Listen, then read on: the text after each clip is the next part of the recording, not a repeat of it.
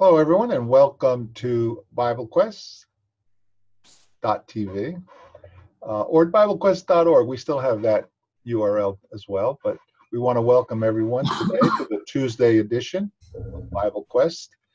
If you're coming in on the BibleQuest app, which is at BibleQuest.tv, make sure you put up your little Q&A box and be ready to chime in with some comments or questions as we go through today's program.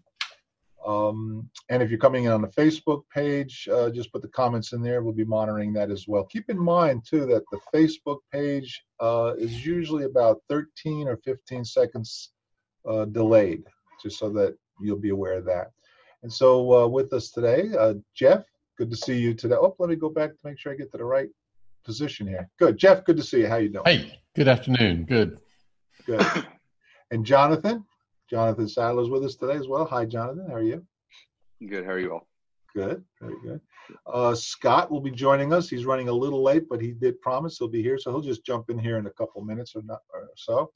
But we started looking at Colossians, the letter Paul wrote to the Christians in Colossae, and today we're going to look at some of the things in the second chapter of Colossians. If you have your Bibles with you, all of you in the audience, it's going to be very interesting things that we're going to be talking about there. And so, Jeff, why don't you give us some of the background on what's going on here in this church, in this location? What's going on? Well, first of all, just kind of looking at the structure of the book of Colossians. Colossians and Ephesians are very similar. And in Ephesians, you have 3 chapters where Paul talks about what God has done for the Gentiles. And then chapter 4 begins with therefore, or at least logically it begins with therefore. He says, I Paul, therefore, the prisoner of the Lord, beseech you to walk worthily of your calling. And so the last 3 chapters are how they ought to live, how they ought to walk. But right at the beginning of those last 3 chapters, in chapter 3, there's some discussion about the gifts the Lord has provided, the apostles, prophets, evangelists, pastors, and teachers, who are going to equip them. And the goal of that is to enable them to walk in truth and not be carried about with every wind of doctrine, errors. If you look at Colossians, notice verse 6 of chapter 2. Verse 6, it says, as therefore you received Christ Jesus Lord, so walk in him. And you compare that with Colossians or Ephesians chapter 4 and verse 1. Therefore, the prisoner of the Lord, beseech you to walk worthily of the calling wherewith you've called. So I would say that when we get to Colossians 2:6, we are turning our attention, Paul's turning his readers' attention to the way that they need to live. In the first part of Colossians, He's talked about what God has done in Jesus Christ, the head of the church, and so on. And now he's going to talk about how Christians ought to walk, right? Does that make sense so far? Yeah, it does. But Paul's writing to people who are already Christians. He's not writing to the world. Yeah, exactly. Yeah. And that's also similar. It follows a similar pattern as well in Ephesians later on in chapter 4. In starting in verse 17, he's talking about how they needed to change and not walk as the Gentiles did in their futility of their minds. And in verse 19 or in verse 20, he says, that's not the way that you learned Christ, assuming that you have heard about him and were taught him as the truth in Jesus. And he goes on to remind them of the truth that they had learned, similar to Colossians, where he mentioned in chapter 1, we talked about Epaphras, who taught them the truth in Jesus. And in this chapter, he's going to kind of give them warnings as to there are going to be different doctrines and different teachings and different, philosophies and things that are going to try to pull you away from Jesus. And like he emphasized in chapter 1, Jesus is preeminent. Jesus is the source of life and wisdom and knowledge of God. And that's where you need to stick, where you learned in the first place anyway. Well, wait a minute. Are you both of you saying that that implies a change? In fact, Jonathan, you used that word. They got to change. He's writing to Christians. People who have already been saved. They died with Christ. Didn't they repent? Isn't that a change that they did in the beginning? So what's this going on? He's still telling them to change? That's an interesting observation because, we're supposed to be buried with Christ and die to sin. And yet in Colossians, he's going to say in Colossians chapter 3, put to death, therefore, your members which are upon the earth. But if you think about it, even in Romans, in Romans 6, saying you were buried with Christ when you were baptized into his death, he's going to urge them that they need to now live that way. He's writing to people who are already Christians, who've already done that, and saying they can't continue in sin. And I don't mean to go further because we didn't even talk that we were going to go in any direction at all. But yeah, they had the Holy Spirit. Isn't the Holy Spirit in them, guiding them and directing them so they don't do these bad things anymore? Because I hear people today say that the Holy Spirit laid it on my heart, or I know this because the Holy Spirit's telling me this. But this I get a different feeling or an understanding what's going on here.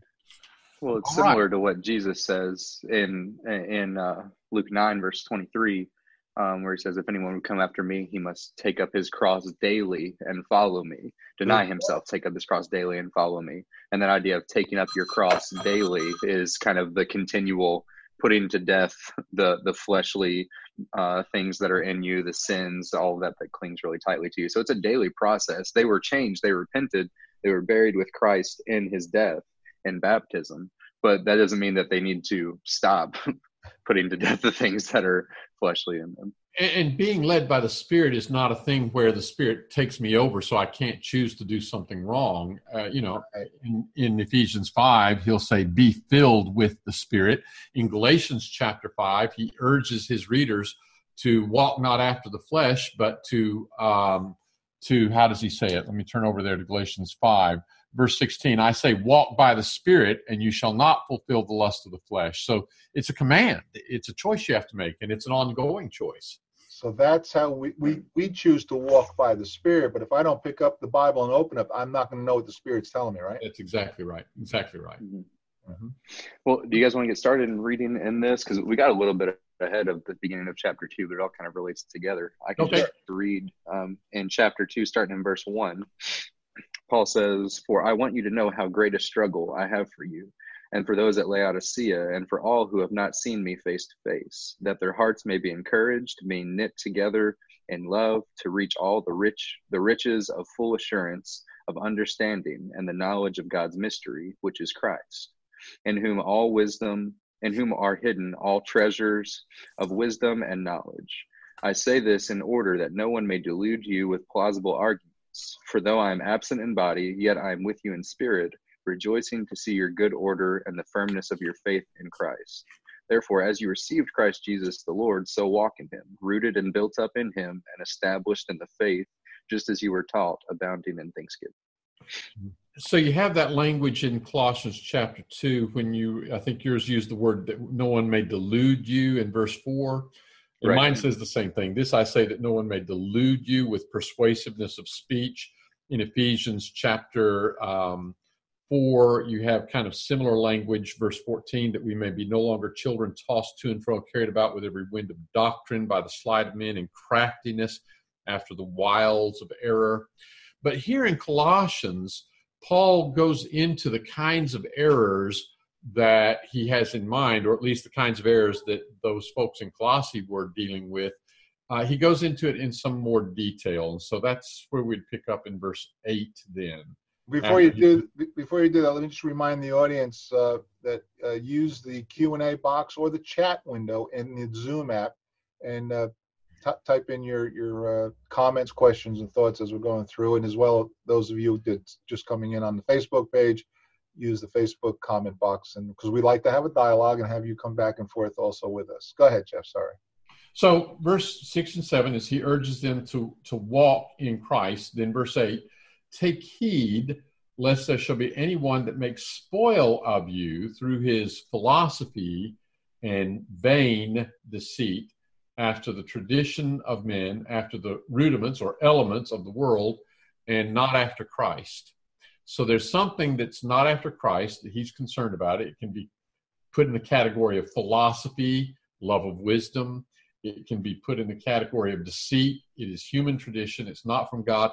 And it's interesting, he calls it elements of the world, because as you go through Colossians, he's going to talk about several characteristics of this error that remind us of Gnosticism. He's going to talk about these ascetic practices, handle not, nor taste, nor touch. He'll mention those in Colossians chapter 2 and verse 21, ordinances that men have come up with, traditions of men. Those kinds of rules, ascetic. What do we mean by ascetic when we say ascetic practices? That's the kind of self-discipline, similar to like a monk's lifestyle. Like, in order to not do evil, I'm going to eat bread, drink water, and look at a wall. Yeah. And that's unnecessary. Eat bread, drink water, and look at a wall. Yeah. And I always think of it in Monty Python and the Holy Grail, the thing with the monks going along, you know, I don't know what they're saying, something in Latin. And they whack themselves with their, remember that? Yeah, I remember that. Yeah. So that kind of idea that to be holy, you can't enjoy anything. And so Paul captures that in these words in verse 22, Colossians chapter 2 and verse 22 or 21, handle not, nor taste, nor touch. And he calls them ordinances to which the Colossians should not subject themselves. Well, the Gnostics tended to teach that people who didn't have the special knowledge that they had would need to subject themselves to these kinds of ascetic practices. You'll see it in 1 Timothy, the 4th chapter, when Paul talks about those who forbid marriage and command to abstain from meats. You can't eat meat, you can't get married and have sexual relations, those kinds of things. Mm-hmm.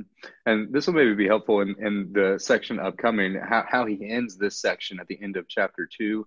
I really like this verse in chapter 2, verse 23. He says these things that he's talking about, all of these different philosophies and traditions and things, these have the appearance of wisdom, of promoting self-made religion and asceticism and severity to the body, but they offer no value in stopping the indulgence of the flesh. Right. And so he just kind of comes right out. It's like they look good, they sound good, that sounds right. You know, how could you sin if you eat bread, drink water, and look at a wall? I can't think of any way right now. But you think about that, how effective have things like that been in times past? Not very effective in stopping your flesh. And so in this section, he mentions that, how these don't work. And he also mentions the way that does work, what Christ and what God accomplished through us and what we need to do, which he'll go into detail in chapter 3. Now, the reason I jumped ahead to talk about that is because these Gnostics who promoted these ascetic practices amongst the people who didn't have their special knowledge, these Gnostics thought that they had something that was otherworldly. They thought they had a special knowledge that was beyond this world. And they taught that the things of this world were all created by a craftsman, a demiurge, if you want to use that word, they did, who was the evil god of the Old Testament. That's what they taught. So they said this world is all evil, but we have something that is beyond that. We have this insight into the heavenly realms. Well, Paul in verse 8 says, take heed lest there should be anyone that makes spoil of you through his philosophy and vain deceit after the tradition of men and after the elements of the world. So he says, right there, he's saying this error that you are dealing with in Colossae, where people think they have something that's beyond this world, what they have is really of this world. It's the elements of the world. I'm impressed that this is happening so early in the movement. Paul is there. He's alive. The apostles are alive. Middle of the 1st century. Christ has been taught. You're now freed from sin and what consequences that has and death. And yet here are Christians who have the propensity to go back into these philosophies so quickly. And it's interesting, it does become much more widespread. You know, in Timothy, Paul talks about the Spirit saith expressly that in later times, men shall give heed to seducing spirits and doctrines of demons, forbidding to marry and commanding to abstain from meat. And certainly historically, we see more of this in later times, especially in the 2nd century. But if you think about it, remember, Ephesians and Colossians are very similar letters, and I argue that Ephesians is written not just to the church in Ephesus, but to Gentile Christians throughout a region, including Colossae. But then Paul writes this second letter, Colossians, in which he says many of the same things he says to everybody in Ephesians, but now he goes into detail about this Gnostic error. And so my argument is that at this point, it wasn't widespread. You're right, Drew. It's interesting it was so early, but at this early date, it doesn't seem this had become widespread. You see nascent forms of it and indications of it in 1 Corinthians and other places in the New Testament, but it seems like it had kind of taken hold in Colossae here. And so it's like he's trying to nip it in the bud here early. Yep. Mm-hmm. And that kind of goes, you mentioned really quickly, Jeff, but if you want to expound on that, maybe the question came in from Randy asking, where do we find Gnostics in the scriptures? And so here is a little bit hint of that, but I don't believe that they're actually mentioned outright like this is Gnostic. Well, I don't even know if it... Pretty close. If you look at 1 Timothy, I've mentioned 1 and 2 Timothy a couple of times because Paul is dealing with the Gnostic error there, and he characterized it as myths and fables, and it's focused on endless genealogies. The genealogies were all the echelons of angelic beings that the Gnostics believed in, and the Gnostics like to talk about how they were all interrelated. And then you get to 1 Timothy chapter 6 and verse 20, and Paul says, "O Timothy, guard that which is committed unto you, turning away from the profane babblings and oppositions of the knowledge which is falsely so called." The word knowledge there is the Greek word gnosis, and that's related to the word Gnostic. A Gnostic or a Gnostic, Gnostic, was somebody who claimed to have this special gnosis, Gnosis, this special knowledge. And Paul right here refers to it, but he also says it's falsely called knowledge. So he tells us two things. There was something that was called knowledge, and he tells us it wasn't really knowledge. Very interesting. Yeah, thanks for that question, Randy. Yeah, I appreciate that. There's another thing though going on in Colossians 2. As Paul introduces this idea in verse 8, and we'll need to walk through verses 8 through the rest of the chapter really, but I think it's good to kind of get a handle on the whole thing here. As he introduces this idea of philosophy and vain deceit, the traditions of men that are not after Christ and they're really of this world, not only do we see indications of Gnostic error, but we also see indications of Judaistic error, the Judaizers who tried to impose the law. And you see a hint of it when he talks about circumcision in verse 11. You'll see it again in verse 16 when he says, "Let no man therefore judge you in meat or in drink or in respect of a feast day or a new moon or a Sabbath day, which are a shadow of the things to come, but the body is Christ." He's referring to Old Testament observances. And apparently there are people in Colossae who would try to impose those things. This is not the only place in the New Testament where we see Judaizing influence and Gnostic error come together. We also see it in Titus. And it seems here in Colossians chapter 2, you have this combination of influences, Judaistic error or Judaizing tendencies combined with Gnostic elements. This letter is written in the first century to these Christians, but it has such application for us because at first glance, we might say, well, I don't know of people that are teaching the Judaizing error. I do. Well, wait a minute. Right. Okay, you jumped in too quick. Yeah. Judaizing, I definitely see the Gnostic teaching in our world 2020 today. Yeah. You know, people that go into the mystic things and the philosophical, human philosophical things to look for solutions to man's problems. But the Judaizing side of it, are there people doing that today? Well, you already answered it, Jeff. You said you do. What is that? You probably have other examples, but one that comes immediately to mind are the Messianic Jews, or the people who call themselves Messianic Jews. A lot of times you'll run into people, and often they're not Jews at all in a fleshly sense, but they have taken hold of observances of Old Testament feasts, and they will even make a big deal of pronouncing everything in Hebrew fashion, in Old Testament fashion. And that's kind of a Judaizing influence today. But they do leave out sacrificing a lamb someplace. Mm-hmm. Yeah. They don't bring. Well, that's the Messianic part. Right. They don't offer their animals for blood sacrifices when they go. They stop at that door. What I was thinking, you're right, I did have a thought, Sabbatarian. A Sabbatarian would tell us that we're not supposed to be worshiping God on first day of the week, Sunday. They worship on the Sabbath, which is mentioned here. I'll let you go into that in a minute. But it's interesting because I just had that conversation in my sermon on Sunday. here in Honesdale, I talked about that. Why do we worship on Sunday? But Sabbatarians, they say, no, you guys got it wrong. And so what does he bring in that? I think you even read it, right? He talks about Sabbath here. We didn't actually read it yet. Did? Okay. Well, I guess I did. You're right. In verse 16, let no man therefore judge you in meat or in drink or in respect of a feast day or a new moon or a Sabbath day, which are a shadow of the things to come, but the body is Christ. In the Old Testament, you had this concept of a Sabbath rest.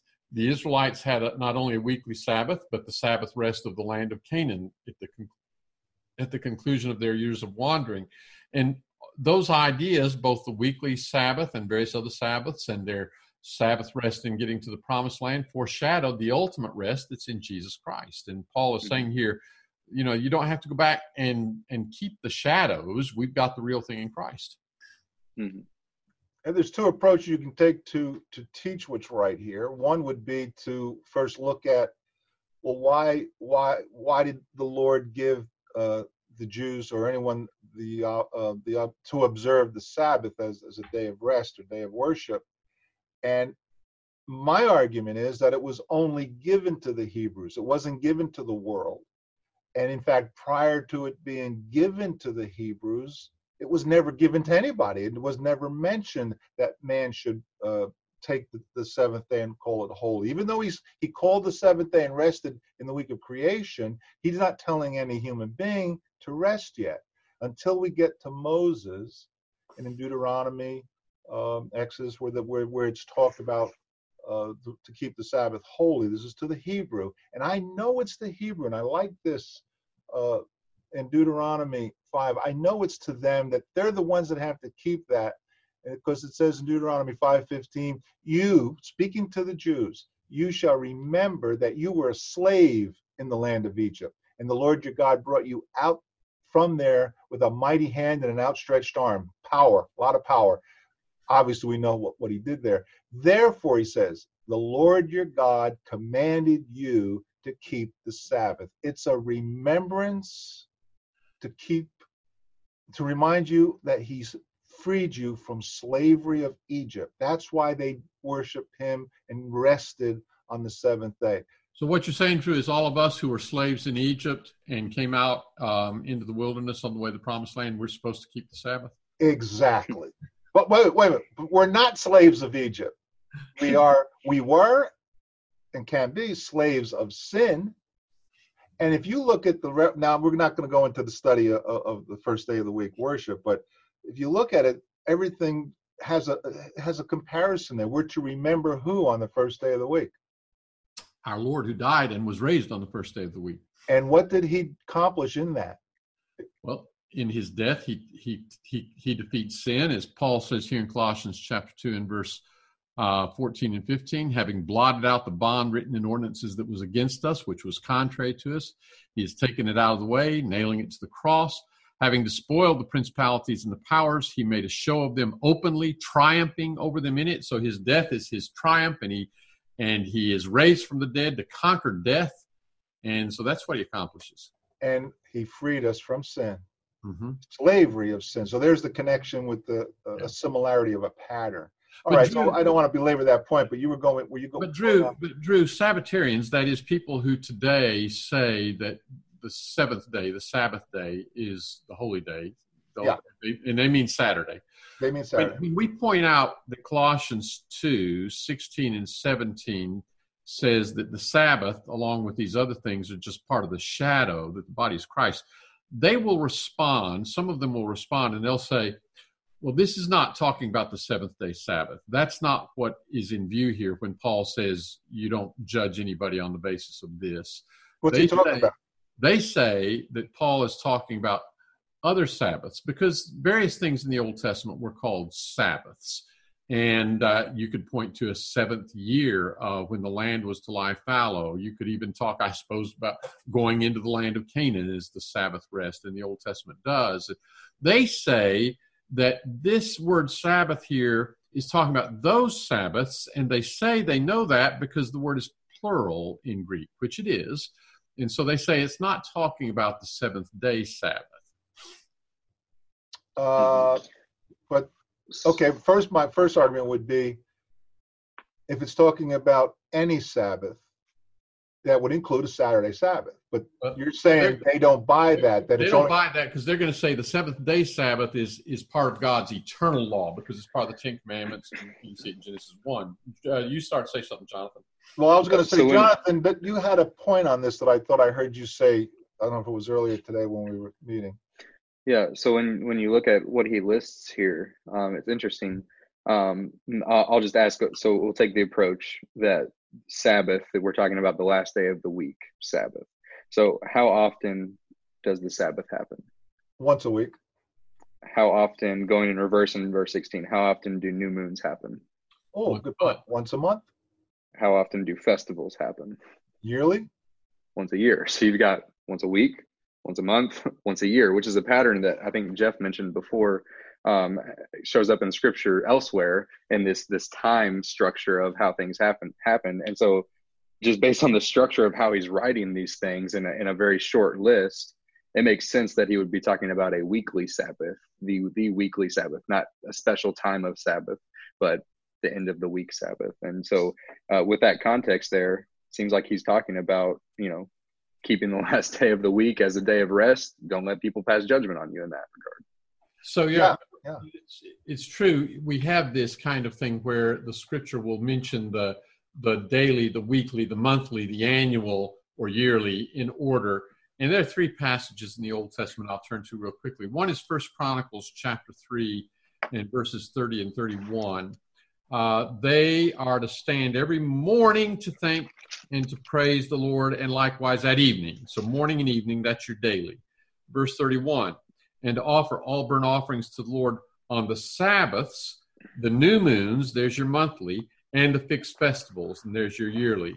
So you have those. And then again in 2 Chronicles, chapter 30, I'm going to say chapter 32. 2 Chronicles chapter 32. No, it is not 2 Chronicles chapter 32. It is, 31. 2 Chronicles 31.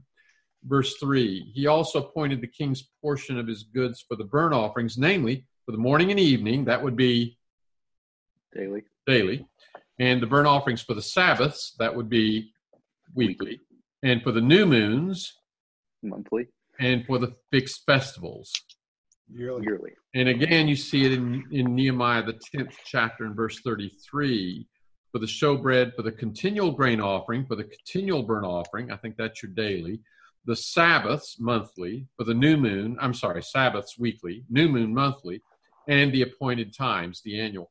So then when you come to Colossians and you see Paul talking about some trying to impose Old Testament rituals, and you see him referring to meat or drink, and then he says, in respect of a feast day or a new moon or a Sabbath day, and as Jonathan has pointed out, that sure looks like weekly, monthly, annual. And then you remember that in the Old Testament, they would go through and lay them out that way in reverse order. They would start usually with the daily and work up to the annual. Here it starts with the annual, works down to the daily. But then you recognize here Sabbath has to be the weekly Sabbath. And so so then they say, well, why is it plural if it's weekly? Well, you could just say, well, there was one every week, so there's many of them. But it's also true that it's pretty customary in Greek, in the New Testament and in the Old Testament, in the Greek translation of the Old Testament, to use the plural for holy days, including Sabbath days, even when you're referring to one. So what we end up with is there are people who are trying to impose Judaistic things like keeping the Sabbath today, and Paul is writing Colossians in part to confront that tendency to impose Judaistic influences and Judaizing tendencies. And he says, don't let anybody judge you in respect to these things, because these things were just a shadow and the reality is Christ. Mm-hmm. Now, does he go into any detail on the Gentile false teaching, or do we already see that? Well, it's interesting. The Gnostic error is an error that seems to take some Greek philosophy and some Eastern religion and some Judaistic tendencies also, and then drape it in Christian terminology. I don't know how many people are familiar with the term syncretism, but syncretism is when you just take a little of this religion, a little of that, and a little of another thing, and you just a mashup of all of it. And that's kind of what Gnosticism was. It was kind of a mashup of Eastern religions, Greek philosophy, some Judaistic ideas, and then put it all under the rubric of Christian terminology and profess to be Christians. So John, in 1 John, is dealing with Gnosticism, and he says, they went out from us, for they were not of us. A lot of these Gnostics purported to be Christians, but they weren't really. So yes, you've got Gentile influences here.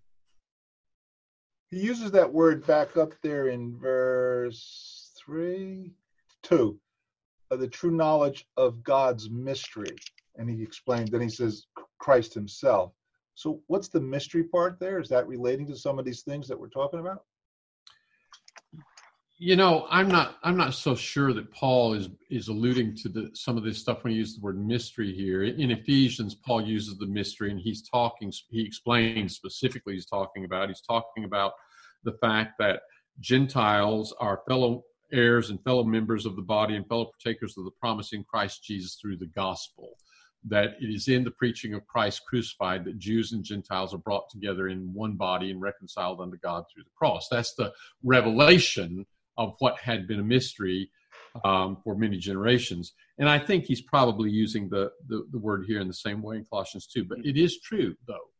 There are various words that pop up both in Ephesians and Colossians that Paul seems, especially in Colossians, to use, and he's using them to get at the Gnostic teaching. For example, in Colossians chapter 2 and verse 9, after he talks about the philosophy and vain deceit, which is not after Christ, then he says in verse 9, for in him, in Christ, dwells all the fullness of the Godhead, or of deity, you could simply say, bodily. So deity dwells in Christ fully.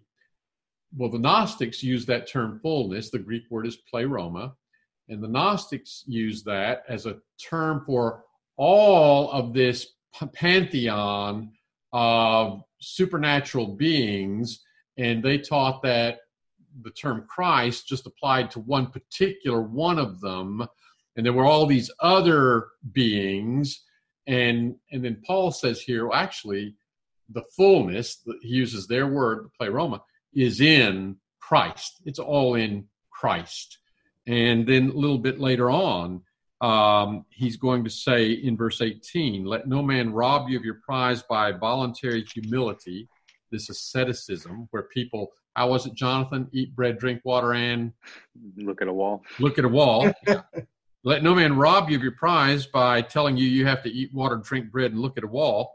And worshiping the angels, well, the Gnostics were big into the angels, dwelling in things which is seen, vainly puffed up by his, and then he says, fleshly mind. Well, Paul talks about the things of the flesh in many of his writings, but here that's significant because the Gnostics said the flesh is evil, and we're above that because we have this special knowledge in our heads that lifts us above the flesh.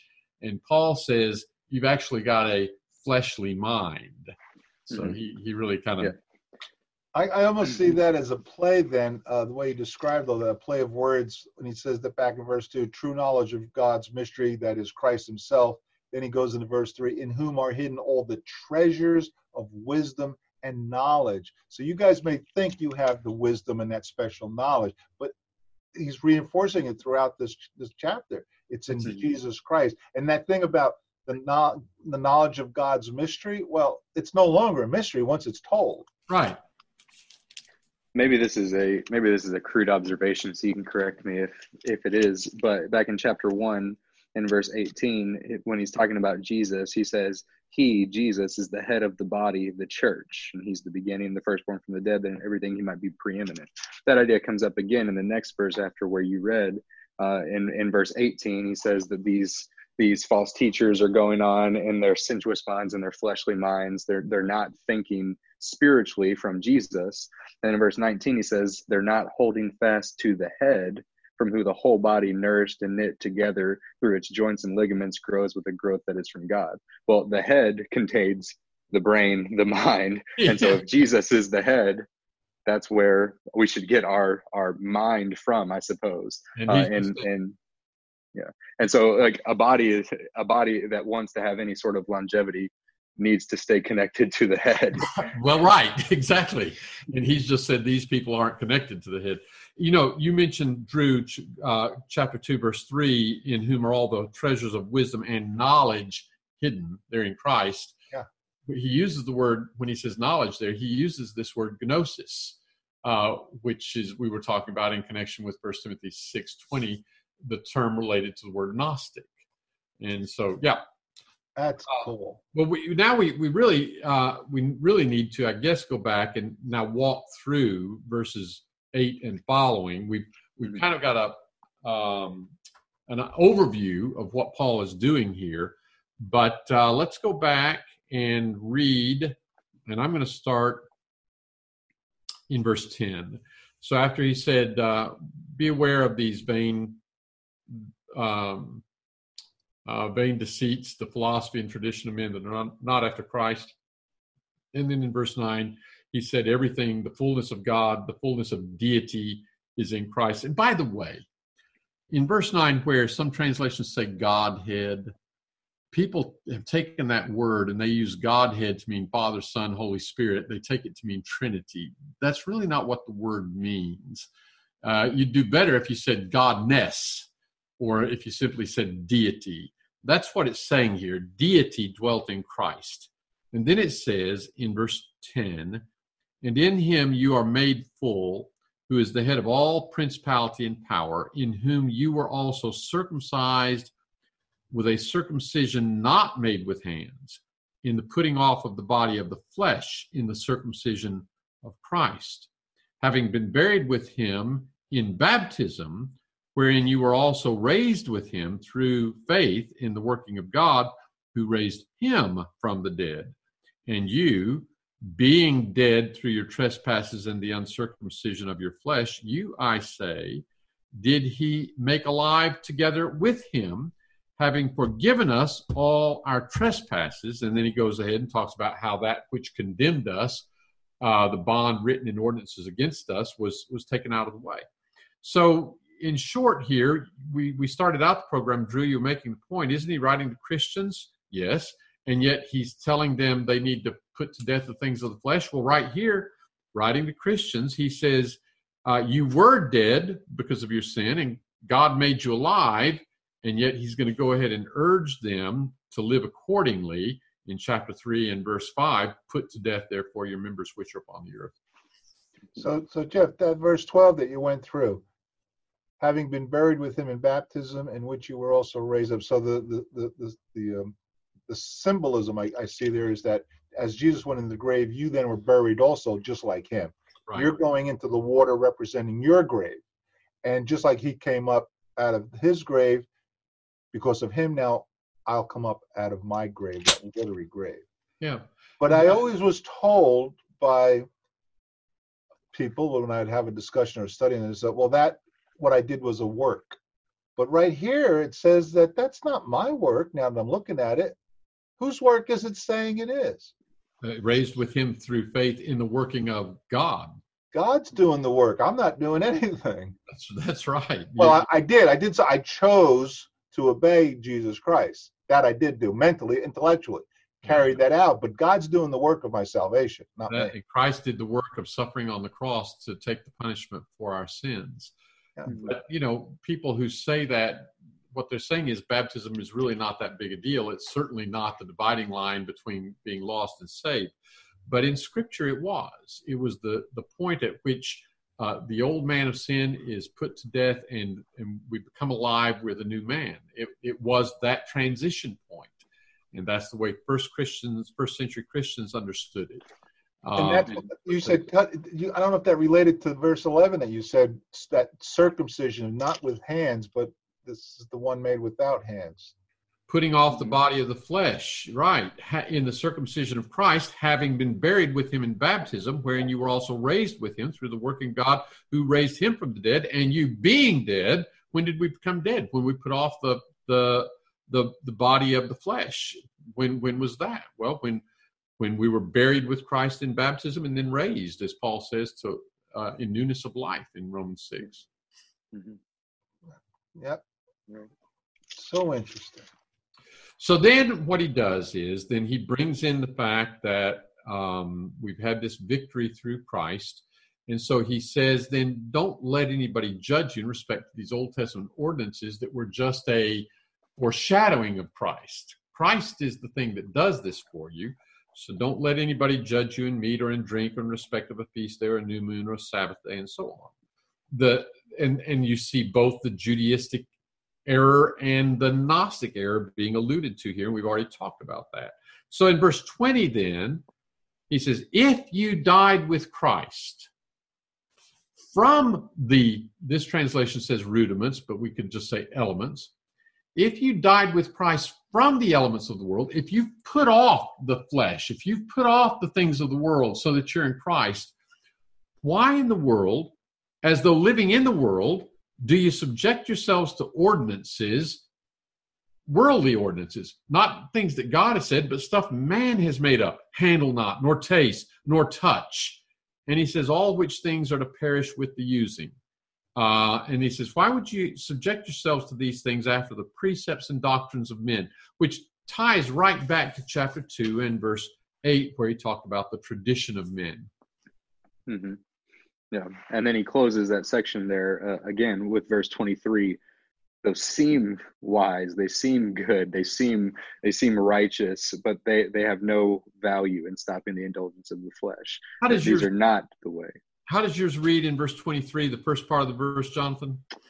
These have indeed the appearance of wisdom in promoting self-made religion and asceticism and severity to the body. Yes, self-made religion. This is a different translation says will worship, but that's the idea. It's self-made religion. It's just worship according to my will, not God's will. And I make up the rules. And that's not of any value. Why would someone want to add to a religion a concept to severely treat yourself? Severe treatment of the body. It's not saying to say that sounds attractive to people. Mine says matters of which to be sure the appearance of wisdom. Okay, so it's appearing to be wise, self-made religion, self-abasement, and severe treatment of the body. I don't see any attraction in that. That could have been. Yeah, go ahead. Here's the irony: in the early centuries, in the first century and the second century, a lot of these Gnostic teachers that imposed these rules on people lived themselves very licentiously. They thought they could do anything because they had the special knowledge. They just imposed the rules on everybody else. And today, oftentimes you will have religious leaders, televangelists, who will impose all kinds of rules and obligations on everybody else, and how much money they have to give and what they have to give up, what they can't do, while these religious leaders themselves live very luxuriously and licentiously. Yes. And so the warning and the admonition that Paul's making in the first century may not apply specifically in some circumstances. There's still Judaistic teaching, still Gnostic teaching today, but it may not apply specifically, but it's more of a broad admonition that any self-made religion, anything outside of Jesus, anything that's being held in this higher esteem than the things that you've learned in Christ outside of God's word, don't follow after those. They might have the appearance of righteousness and of wisdom, but that's not the plan that God has laid out for us to follow. Well, Drew, we're close. I don't know if you want to get anything else started going into chapter 3. We're about out of time here. No, I think, this is a good place to stop.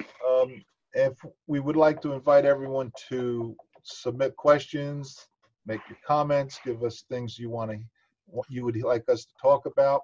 We'll go into chapter 3 because it talks about a different person in chapter 3, a new person that we're to be. we'll look at that next week. Unless someone else has questions on other topics, go to www.biblequest.tv. There's a form on that page. Fill it out. Send it in. You can be anonymous too. You don't have to give your name if you don't want. We'd like you to, but you don't have to. And if you're listening to us on the recording, the podcasts, and by the way, Jeff, we are really getting a lot of people, and we're so thankful to you that are listening to us on the podcast as well as watching us live on the live stream. But they're down. We have people downloading in the thousands every month. Great. I'm impressed with that. And so keep it up. Give us your questions. So if you're coming in on a podcast, go to BibleQuest.tv when you're home and you're in front of your computer or on your tablet. Give us your feedback. Tell us what you're liking, what you want to hear, what you want to talk about, what you want us to talk about. We want to hear from you. Gentlemen, I want to thank you. It was a very good discussion. I really appreciate it.